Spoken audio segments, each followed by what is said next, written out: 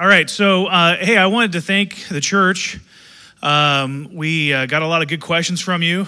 I even had some hitting me this morning as I was typing up the question sheet. And so, listen, I'm going to start off with a question that's for everybody, so you can just kind of start with Paul and work your way down. But we've got Paul Seeger here. You're going to hear from him in the second hour this morning, missions consultant with Biblical Ministries Worldwide, right? And formerly the director of Biblical Ministries Worldwide. And we have Doug Combs. You heard from him last night with Advance Ministry of Biblical Ministries Worldwide. And then Matt and Stephanie Van Gordon at Heartland Community Center Church. Heartland Center Community Church. There we go. Up there in Northern Ohio. And so you heard from Matt and Stephanie on Friday night. And so the first question here is for everybody. And then pretty much for the rest of the time, I'm just going to kind of go in this order. I'm going to have a question for Paul, and then Doug, and then Matt and Stephanie. And then after the person's finished answering the question, like if something's really, oh, I want to add to that, then you can just, hey, ask for the microphone, and we'll get it to you, okay? All right, so here's a question for everybody. Talk about maybe what you see, maybe even over the past year or two, with the onset of the pandemic and just things going on nationally, globally. What would you say has been the greatest challenge in your work and greatest victory? I led a organization that helps get missionaries to the field. We serve churches like this one. In fact, a number of your missionaries are with Biblical Ministries. The frustration and the blessing are really one and the same. The COVID has kept us out of places and put us into places. And so at a time where we've got missionaries stuck here in the States, just can't get back to the country where they serve, that's frustrating to them. But in spite of COVID, we still got a number of missionaries arriving on the field for the very first time this year or last year in spite of COVID. So that was an incredible blessing. So both getting in and staying out were either a frustration or a blessing.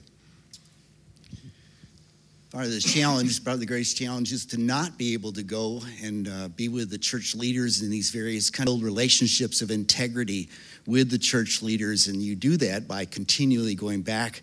If there's going to be a problem, it's going to show up. It might not show up the first time you're there. It'll show up the third or fourth or fifth time. And so, that's really just a significant part of the ministry to build relationships of integrity. And it's been a little difficult just to sit back and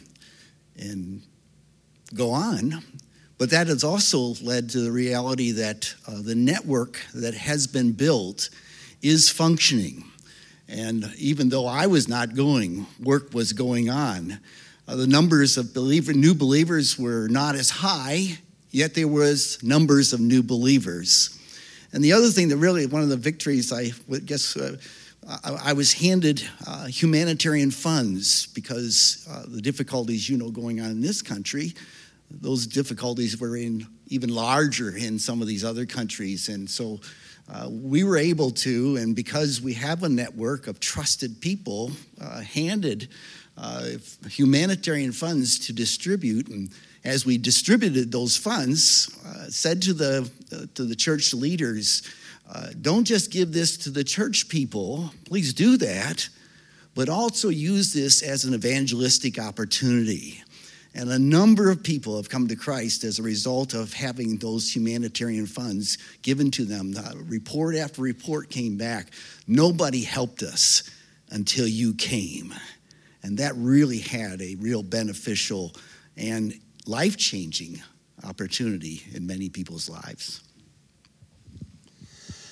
Being in the United States and our ministry being here, we faced probably some of the similar challenges that Delaware Bible Church faced. I think probably the biggest difference was usually at the small church, we are it. So I am the youth pastor and the senior pastor and the music leader, and Stephanie she's basically the church administrator and does all those things. Really what came to my mind is so many things that were positive that as we look back over this last year in particular, in March of last year, things were really, we had been there for a year only as a church. And so things were starting to really pick up, and we were moving forward with a lot of things, and then everything on March 15th just stopped. In fact, I remember doing I gave Dr. Matt Hintz a call and said, okay, what's up with the virus?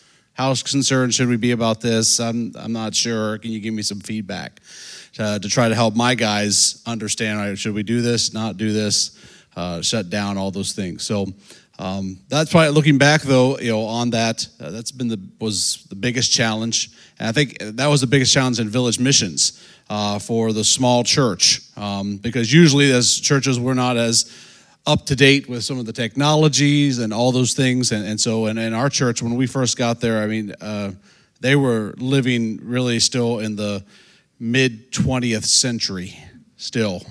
And how they were doing some of their ministry stuff, just because they didn't have anybody to help them move it up. And so we started doing those things, but that, the coronavirus helped us to really amp up things. And Stephanie has become basically the technician for the church and the AV person and doing all that stuff. And so that was probably some of the biggest challenges. And then keeping everybody connected. And through, not just the, doing messages and things online, but keeping in check. And so in some ways, as I look at it, there's so many positives that the coronavirus helped me as a pastor be able to say, we need to do some of these things that I had planned for the future now. So we developed called Deacon Care Groups. And we started divided up the congregation among the leadership, and so they had families that they were calling in addition to me, and calling them and doing those type of things. And then for outreach, we had some really summer outreaches planned last summer, and that just shut down. And so we had to readjust. And as we shared, we were able to go reach a whole village with the gospel and start connecting with them through this. So. I see a lot more positive, even though, there were some of the things I look back, I'm like, man, I wish that could have kept going at that point, but the Lord is in control of all that, and he had a different direction for us to go. And something I've grown to learn in ministry is you have to be firmly flexible. You have to have a plan and pray, but you have to be flexible and allow the Lord to be able to say, no, that's not the direction I want you to go right now. Stephanie, do you have anything to add to that from your perspective? I mean, not really, but when everything shut down and all of a sudden our dining room had to turn into a recording studio, my YouTube watching habit finally came in handy.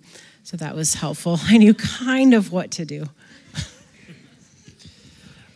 All right, so I've got a question here for Paul.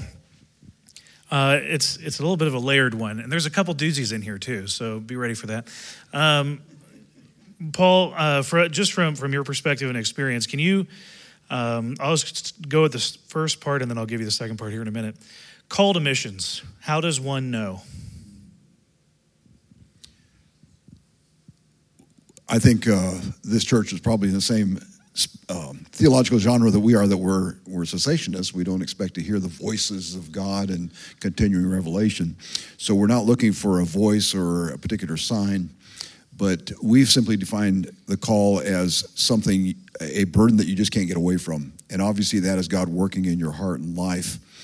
But we place a great importance not on a physical voice or sign, but rather faithfulness in the local church, and the local church identifying that God has his hand on you in a very special way, and that the church is willing to send you. So it's a combination of both the burden that comes from within, because being a missionary is not normal. I mean, nobody in their normal mind would want to be a missionary, but it has to be God doing something in your heart and life. But then you need the local church to affirm that and say, yes, we see God working in your heart and life, and we want to send you.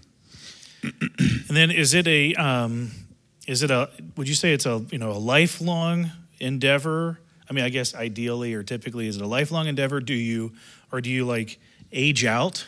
Like in some ministries, you kind of put in so much time, and then you kind of move on to something else, or could someone become a missionary later in life? So what do you think about, kind of the trajectory or time frame of commitment? How do you see that working? There's been quite a change in this over the last number of decades. My parents were missionaries in Nigeria, and that generation that went were lifers. I mean, they just joined, and they were not going to do anything else.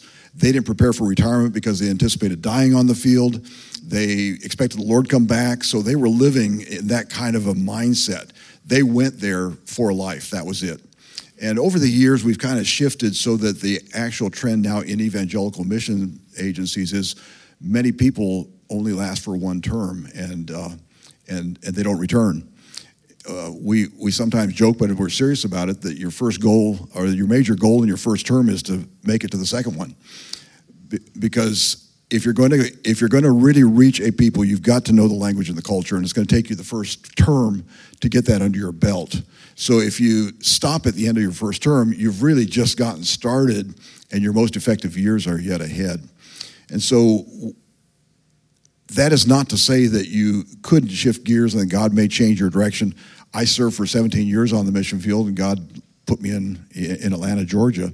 So it doesn't mean you necessarily change, that you'll never change, but I think there does need to be a commitment to longer rather than shorter if we're going to move into new cultures and new languages. Thank you. Doug, how much of, this was a question somebody gave us a few specifically for you. How much of your support goes to the national missionaries you were talking about last night? So if a church like ours brings you on like we have and starts sending monthly support, is there a certain percentage of that you could say really is then taken to do the things you've been talking about in supporting national missionaries? We have two different accounts at the mission. There is one account for Elaine and I so that we can do leadership of this ministry, and they steal somewhere between 10 and 8%.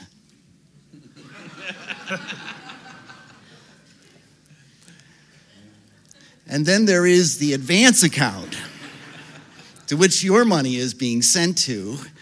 And one of the things that we determined from the very beginning, we determined that we would take all of our expenses, everything, our flights, my flights, brochures, any expense would come out of Combs, so that we could say to folks like you, if you give to Advance, 100% of what you give goes for the ministry of Advance. Paul, would you like a 30-second rebuttal to They do much for us. I appreciate the fact that they take care of the money that comes in and the money that goes out. They are very, very helpful, and I appreciate the people down there. All right, you cleaned that up nicely. Good job. All right. Matt and Stephanie, you guys would like to hear from you both, some thoughts on this. Short-term mission trips, helpful, hurtful, or depends? All three. So I kind of expected that. So then how do you set one up for success for participants and the missionary? Oh, man. Well, I guess I'll answer. Yes, I think it can be helpful for the individual. I think, especially if we often think about it in the terms of sending younger people and teens and trying to get them exposed and wanting to have their hearts open to what the Lord may want them to do. The Lord certainly did that with me. I spent 2 months in Papua New Guinea in college with New Tribes, with Ethos 360 now, but with New Tribes Mission, and it was life-changing. It gave me a perspective I've never had before. It helped me to understand the Word of God so much more, and I came back fired up even more. So it certainly can have a great impact that way, but a lot of times we're hoping that the missions trip will do something that they'll be exposed to things and want to have these experiences, but there again is no maybe spiritual root or in that person's life, and so I think the negative side is we're trying to use this as some way for this person to get on spiritual fire instead of just discipling them in the local church or dealing with them on that level. So kind of going back to what these men have been saying about, the local church and the need there and the call to missions and those type of things. Now, I am not against short-term mission trip at all. I think they can be very beneficial, and they were beneficial to us as the Delaware Bible Church came out.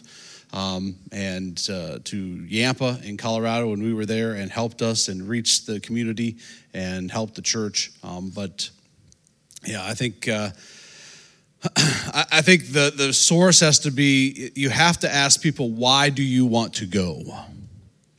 And I say that because I had an experience when I first went to Yampa Bible Church and was working with a youth group. They had done a missions trip the previous year with the previous pastor. They had gone to Mexico, and so they had all these teens, and they wanted to go back and do another missions trip. And the deacon board and I just talked and said, well, with all the transitions going on, this may not be the right time to do this. With you as the new pastor, you need to get to know the people and things. And so we were just leaning away toward that. But the teens in particular just started to where can we go, and why can't we make this happen? And I just sensed that there was something off. And finally, one youth group, I just said, why do you guys want to go on this trip? They wanted to go to New Orleans is where they wanted to go to do this specific ministry with this specific group. And finally, I was able to get to, and it was almost unanimous to their heart. They said, we just want to go on a trip. So, well, then go on a trip, but don't try to call it missions and say you're doing work for the Lord. Just go to New Orleans as a group of people if you want to go see New Orleans. And so that really taught me, I was like, well, what's the motivation for why you want to go? And sometimes we've approached things that way where it's just a tag on and we were saying we're doing missions. And of course, and so you have to look at the heart of that. And why people want to do it. So yes, I think it can be positive, it can be good, but yeah, there's a danger in it as well. I don't know if you have anything you want to add. Or The only thing I would add is that when you're looking for a partner, I'm talking to y'all as a sending church for a short-term trip, is look for, look for a partner that's just as in it as you are. So something that Doug said last night was so kind of impactful to me, that they go to churches that are also in it, where the church is kind of starting things off, and they're the ones that are kind of saying, this is what we want to do. We can only get so far. Can you help us kind of meet the rest? If you're going to a place where they're expecting you to come in and just be the work, then nothing's really going to come of that trip. I mean, it may in y'all's hearts in terms of preparation, but if you're coming to help a church that is like, oh, yay, our saviors are here, well, that's off, because y'all are coming to share the Savior, not to be the Savior. So I would say, in terms of looking for partners, look for people who are just as invested and who are actually the initiators of the work themselves.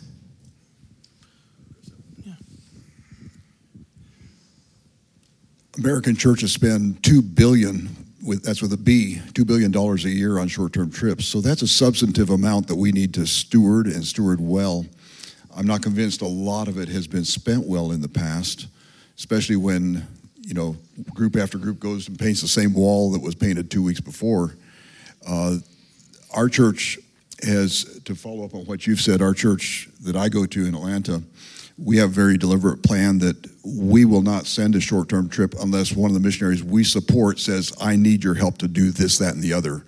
So it's driven by the churches, by the missionaries' vision and need, rather than us just wanting to take a trip. And so that's really helpful to make sure that it fits with the mission and the vision of both the church, the missionaries, and we're going with a purpose, not just to take a trip. Yeah, great. Paul, while you got the mic there, so missionary, a person starts to maybe pursue that, say they go through the approval process with the local church and find a board or sending agency. Should they be looking for individual support financially, church support, or both? Like pros, cons, either way? One of the trends in missions these days is that mission agencies like ours outsource the training for raising support to there's about half a dozen different ministries that help with that. And so many agencies don't do that training. They hand it over to these other organizations. Many of them, I wouldn't say most, but many of them right up front say, forget the local church. You're not going to raise money there. It takes too long for them to decide, so don't even bother. And so the strategy that they train missionary candidates, or appointees rather, to use is how to sit down with a business person and pitch their vision and get individual support. We are so committed in our ecclesiology not to bypass the local church that we don't do that. Now, I think there is justification, and you can prove it from Scripture, that both individuals as well as churches supported missionaries. So it's not right or wrong, but our ecclesiology is so dominant in our thinking that we're saying we're not going to bypass the local church. It's the local church that sends us. The local church needs to be engaged, and we want local churches supporting us. And ultimately, from the missionary side, local church support is much more stable and consistent. I've had the same supporting churches for 40 some years now, and they just keep supporting. And so there's a faithfulness, whereas individuals tends to be a little bit more volatile, and things change in an individual's life. And so we really encourage people to really try to raise their support from churches, but at the same time, they could have individuals that support them. Doug, you're in talking about national missionaries and pastors. Can you share a bit, how are they selected and trained? One of the things we really emphasize with the ministry I'm involved in is that it's not my ministry, it's their ministry. And it's going to be their missionary going out to their mission field. And that's, if there's going to truly be an accountability, it has to involve their money. And that is truly where the accountability comes. People who are invested in something take care of what they're investing in. And so we really have made the effort to not provide the leadership in the selection process of the missionaries. I oftentimes say when I come to a church like yours, let me see, I've been here for now 3 days. Let me pick the missionary from among you. And there's no way I could do that, could I? But if there is a missionary sitting here in this room, or a potential missionary sitting in this room, it is going to be you who know who's going to be that missionary.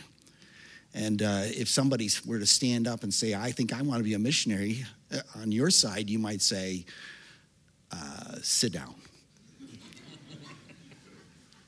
Or you'll be, as a crowd, jumping up saying, we can't wait because we've been watching you, waiting for you to surrender. And so applying that principle then to overseas and giving the churches the responsibility of selecting their missionaries and then supporting them and sending them. And the training likewise is coming from various countries, have their own training institutions. They're trained and qualified simply because they are members of that culture and have been in their local church. They've been discipled. So really, what we have done in advance is just simply to participate in people's training, and then when their trained people are in their local church, they're identified as such. Then to help them to send their people out. There was an opportunity in China that these churches might send a missionary to the Tibetan monks. And they had somebody in mind, but he lived in some other city. And their idea, as they were talking about it, was they were saying, we'll bring him to our place, we'll train him, and then we'll send him there. And I said, you can do that. That's fine. I mean, that's a strategy. You can do that. But might I suggest to you, why don't you go to his church in his city and see if he will be the sending church and if they will invest in him to go? I said, because if they won't send him and they won't pay for him, he is not the man you're looking for. And I think that just putting the responsibility right into their hands to make that decision and to be involved. That's where the real missionaries are going to come, who will go out then and do the work. By giving them the accountability, again, give me another 2 hours. I could tell you the stories of how they have called home missionaries for being ineffective, their definitions of ineffective, and then replace them with missionaries who are being effective. And it's just, it's that investment in people they believe in, that they're qualified and they're ready to go, and we're willing to make it happen. That's where you really want it to be. All right, Stephanie, we'll let you start the answer here. I don't know if there were any formative experiences or things that maybe parents did when you were younger. What the life story is there, but the question is, what are some resources or ways parents, grandparents can go about cultivating mission-minded kids?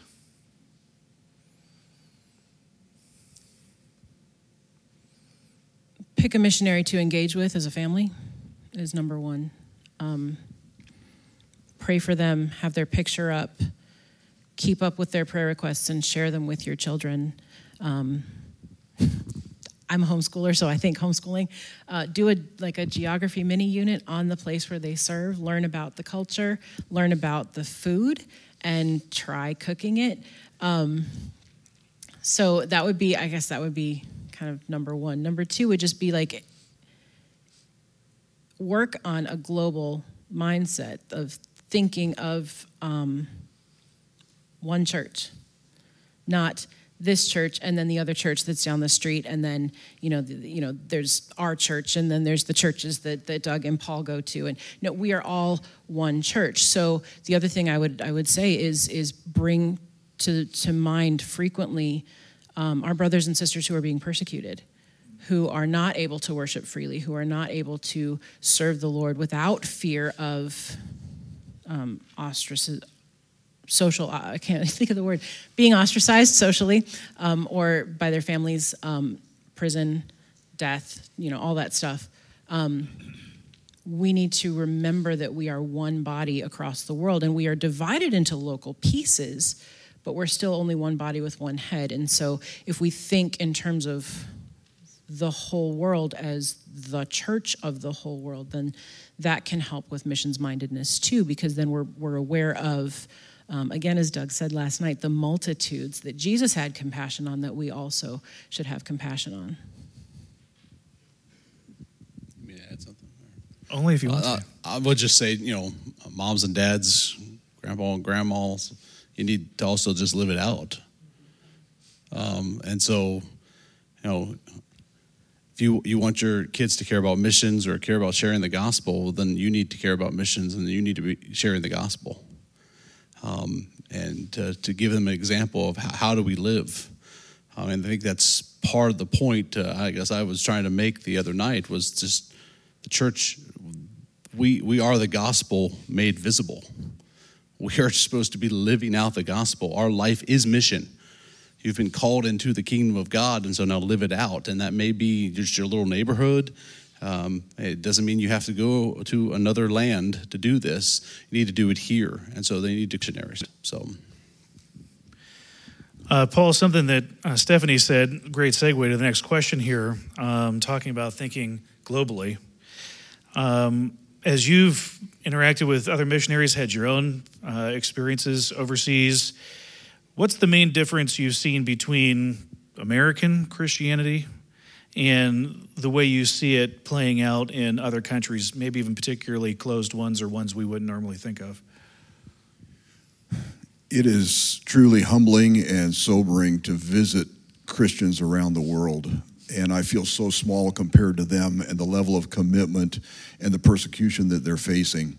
For instance, we're working in a country in Southeast Asia, and when they lead someone to the Lord, their first follow-up, we do discipleship, follow-up with a new believer. So the first lesson is how to die for your faith. Now, we tend to say, we'll talk about assurance of salvation or maybe going to church. We wouldn't even think about training someone to die for their faith.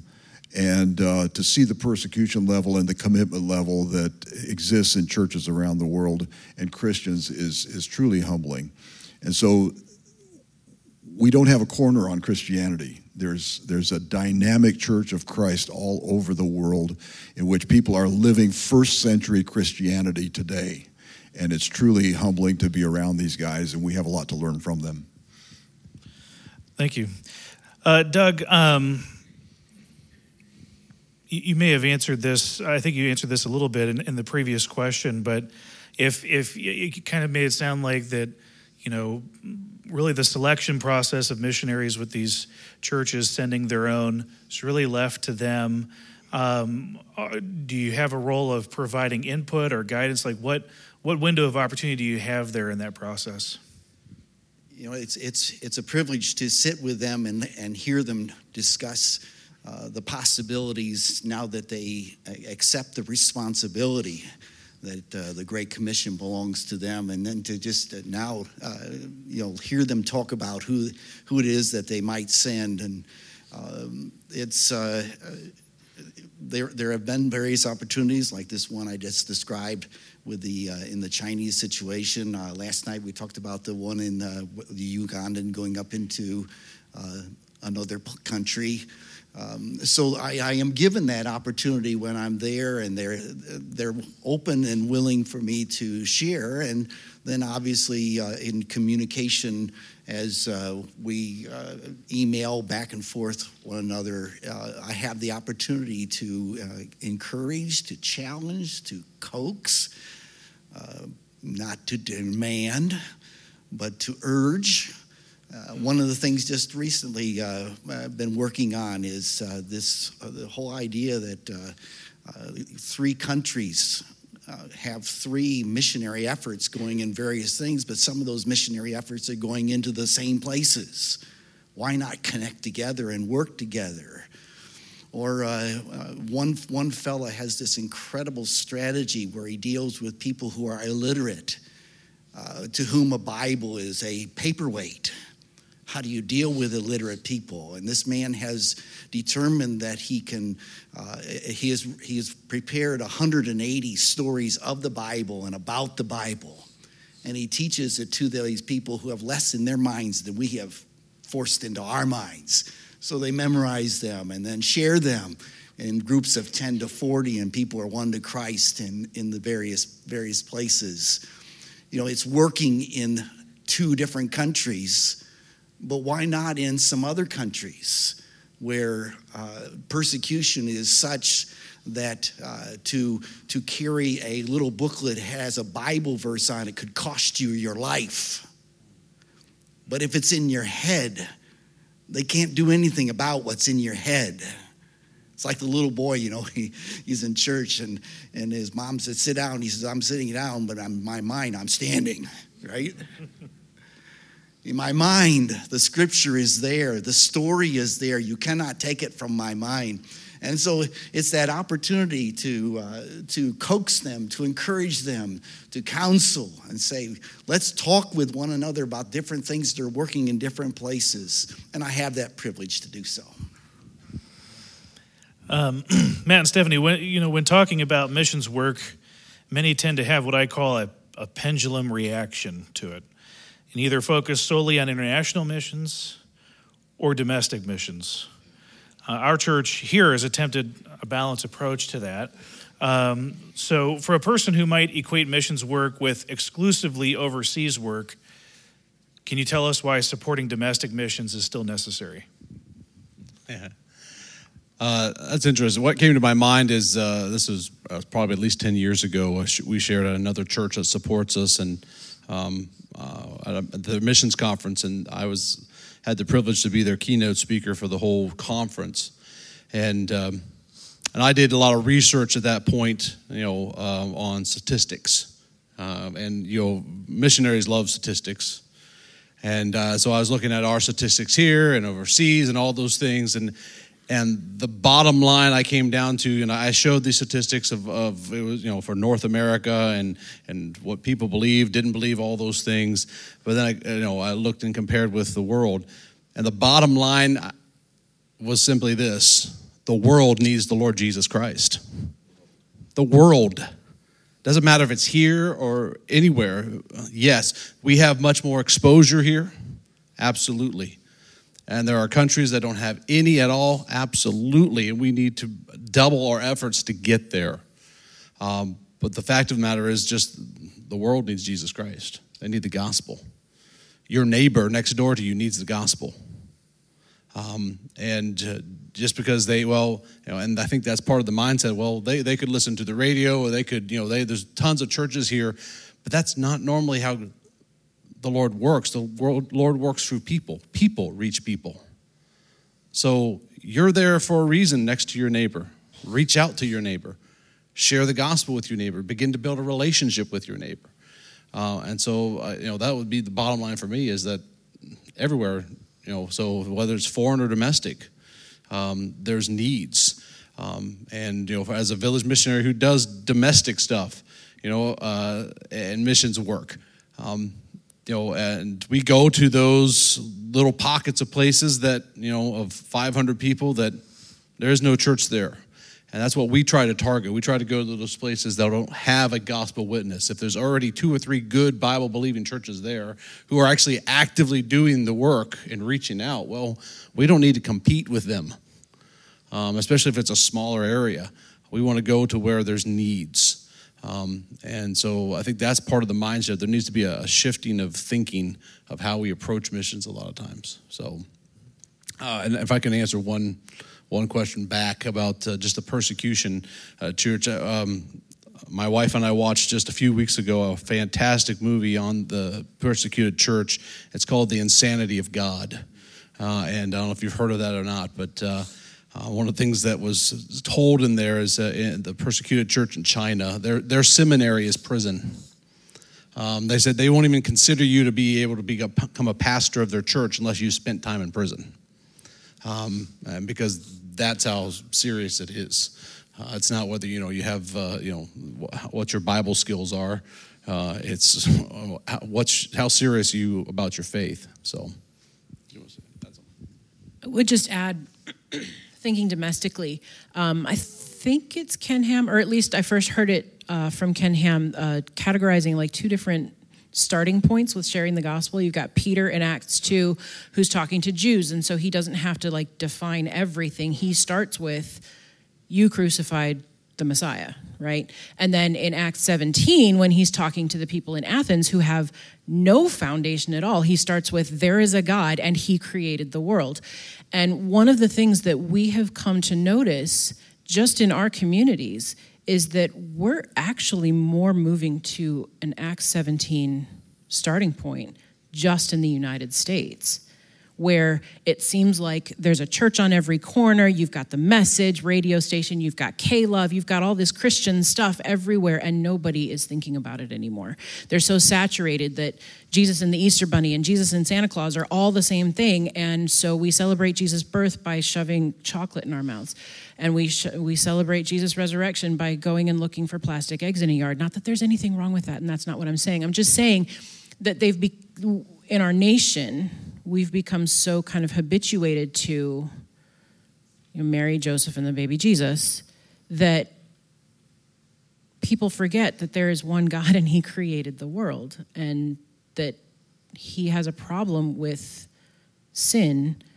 We have a problem with sin that we can't fix. And so just because there's so much religious stuff here doesn't mean that everybody understands it. And so, why go domestic? Because of that. Because in our nation, there are people who don't even understand the starting point. Oh, thank you. Okay, so we're rounding third here and headed home. So we're gonna attempt this. This is always tricky with pastors and missionaries. This is gonna be like rapid fire. Okay, so short burst answers here to the questions. So Paul, I'll start with you. When thinking about the optimum skill set for a missionary, would you want to identify top 2 characteristics? What are you looking for? Skill set or knowledge? Skill set? Sure, yeah. If there's one, it's got to be people skills. Obviously, you can know all your theology, but if you can't relate to people, you're dead in the water. Man just said to me recently, you must love people. Don't go into missions unless you love people. What he said.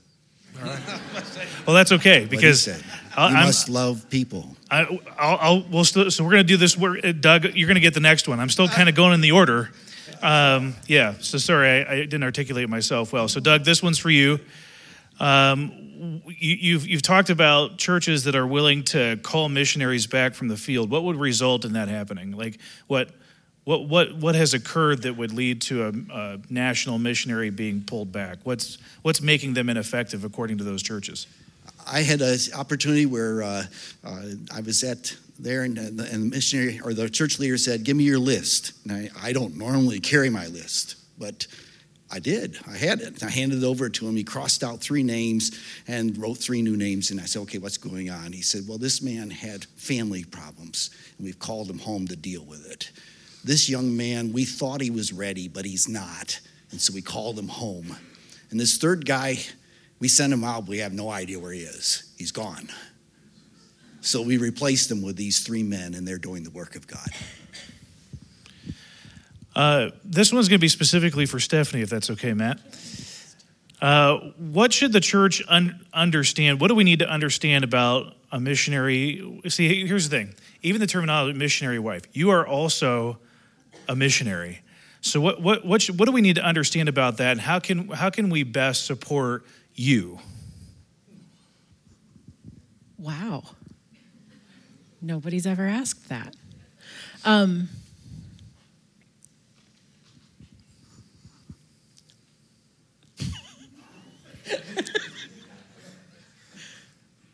Okay, you know what? I'm going to pass it to Matt and ask him what he thinks about how, knowing me, and of course you know my individual struggles, but just knowing the wife, looking from the outside kind of objectively, how would you as a husband want your wife cared for?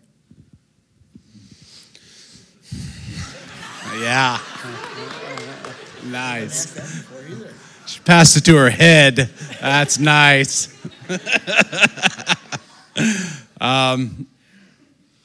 Well, I think, and these guys would probably say the same thing, especially on the field. It can be very lonely, and Steph has that dual aspect, at least, of I'm a missionary pastor, so she's a pastor's wife, and so she has to deal with that as well.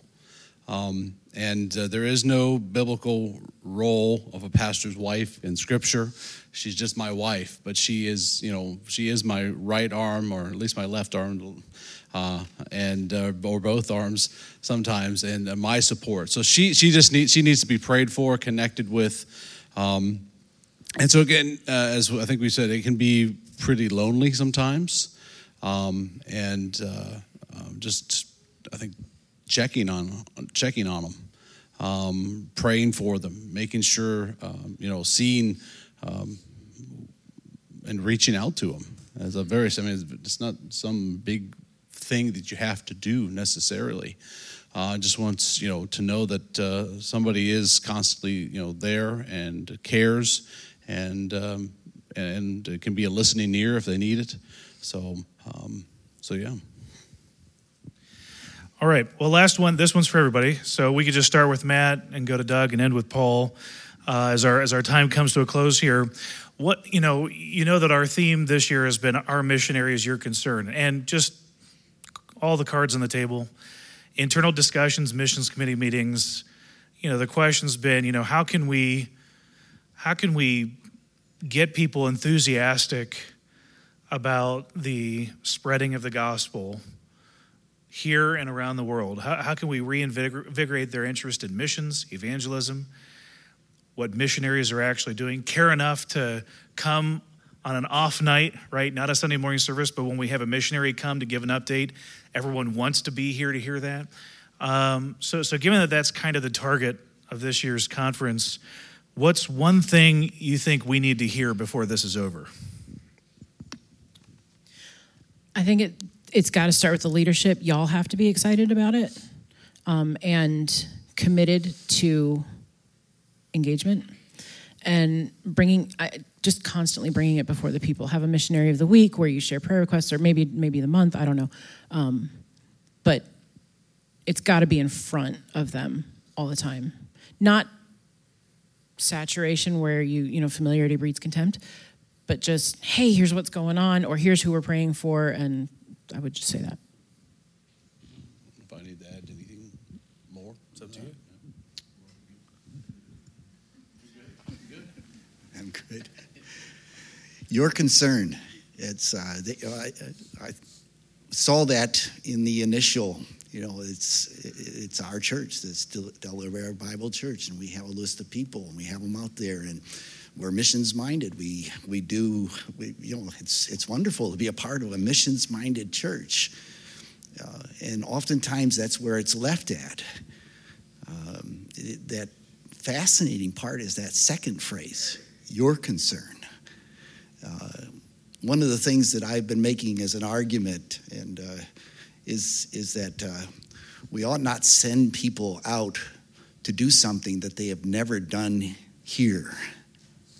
You can't expect a person to go out and evangelize if he has never evangelized.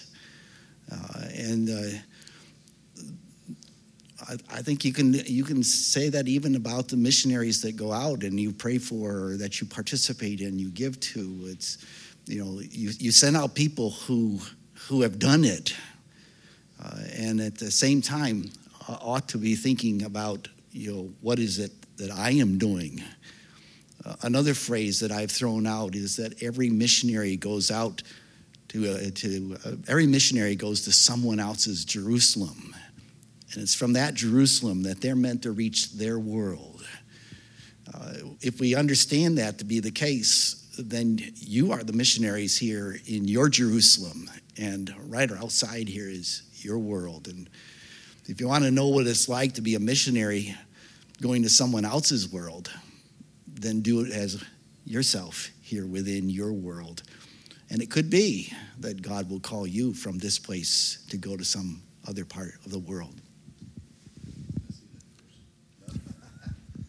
That's why I gave it to him, because I would say what he said. And I've been encouraged, I think Village Missions and Biblical Ministries Worldwide has pretty much the same philosophy and approach to things as just doing it. One's domestic and one's more foreign.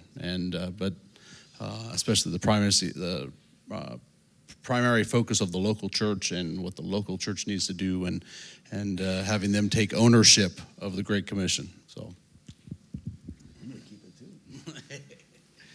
One of the things I really appreciate about Biblical Ministries Worldwide, and I don't necessarily find it, I've been involved with 3 different agencies. One of the things that I really have appreciated is that they are an agency that facilitates what my church and I believe God has called me to do.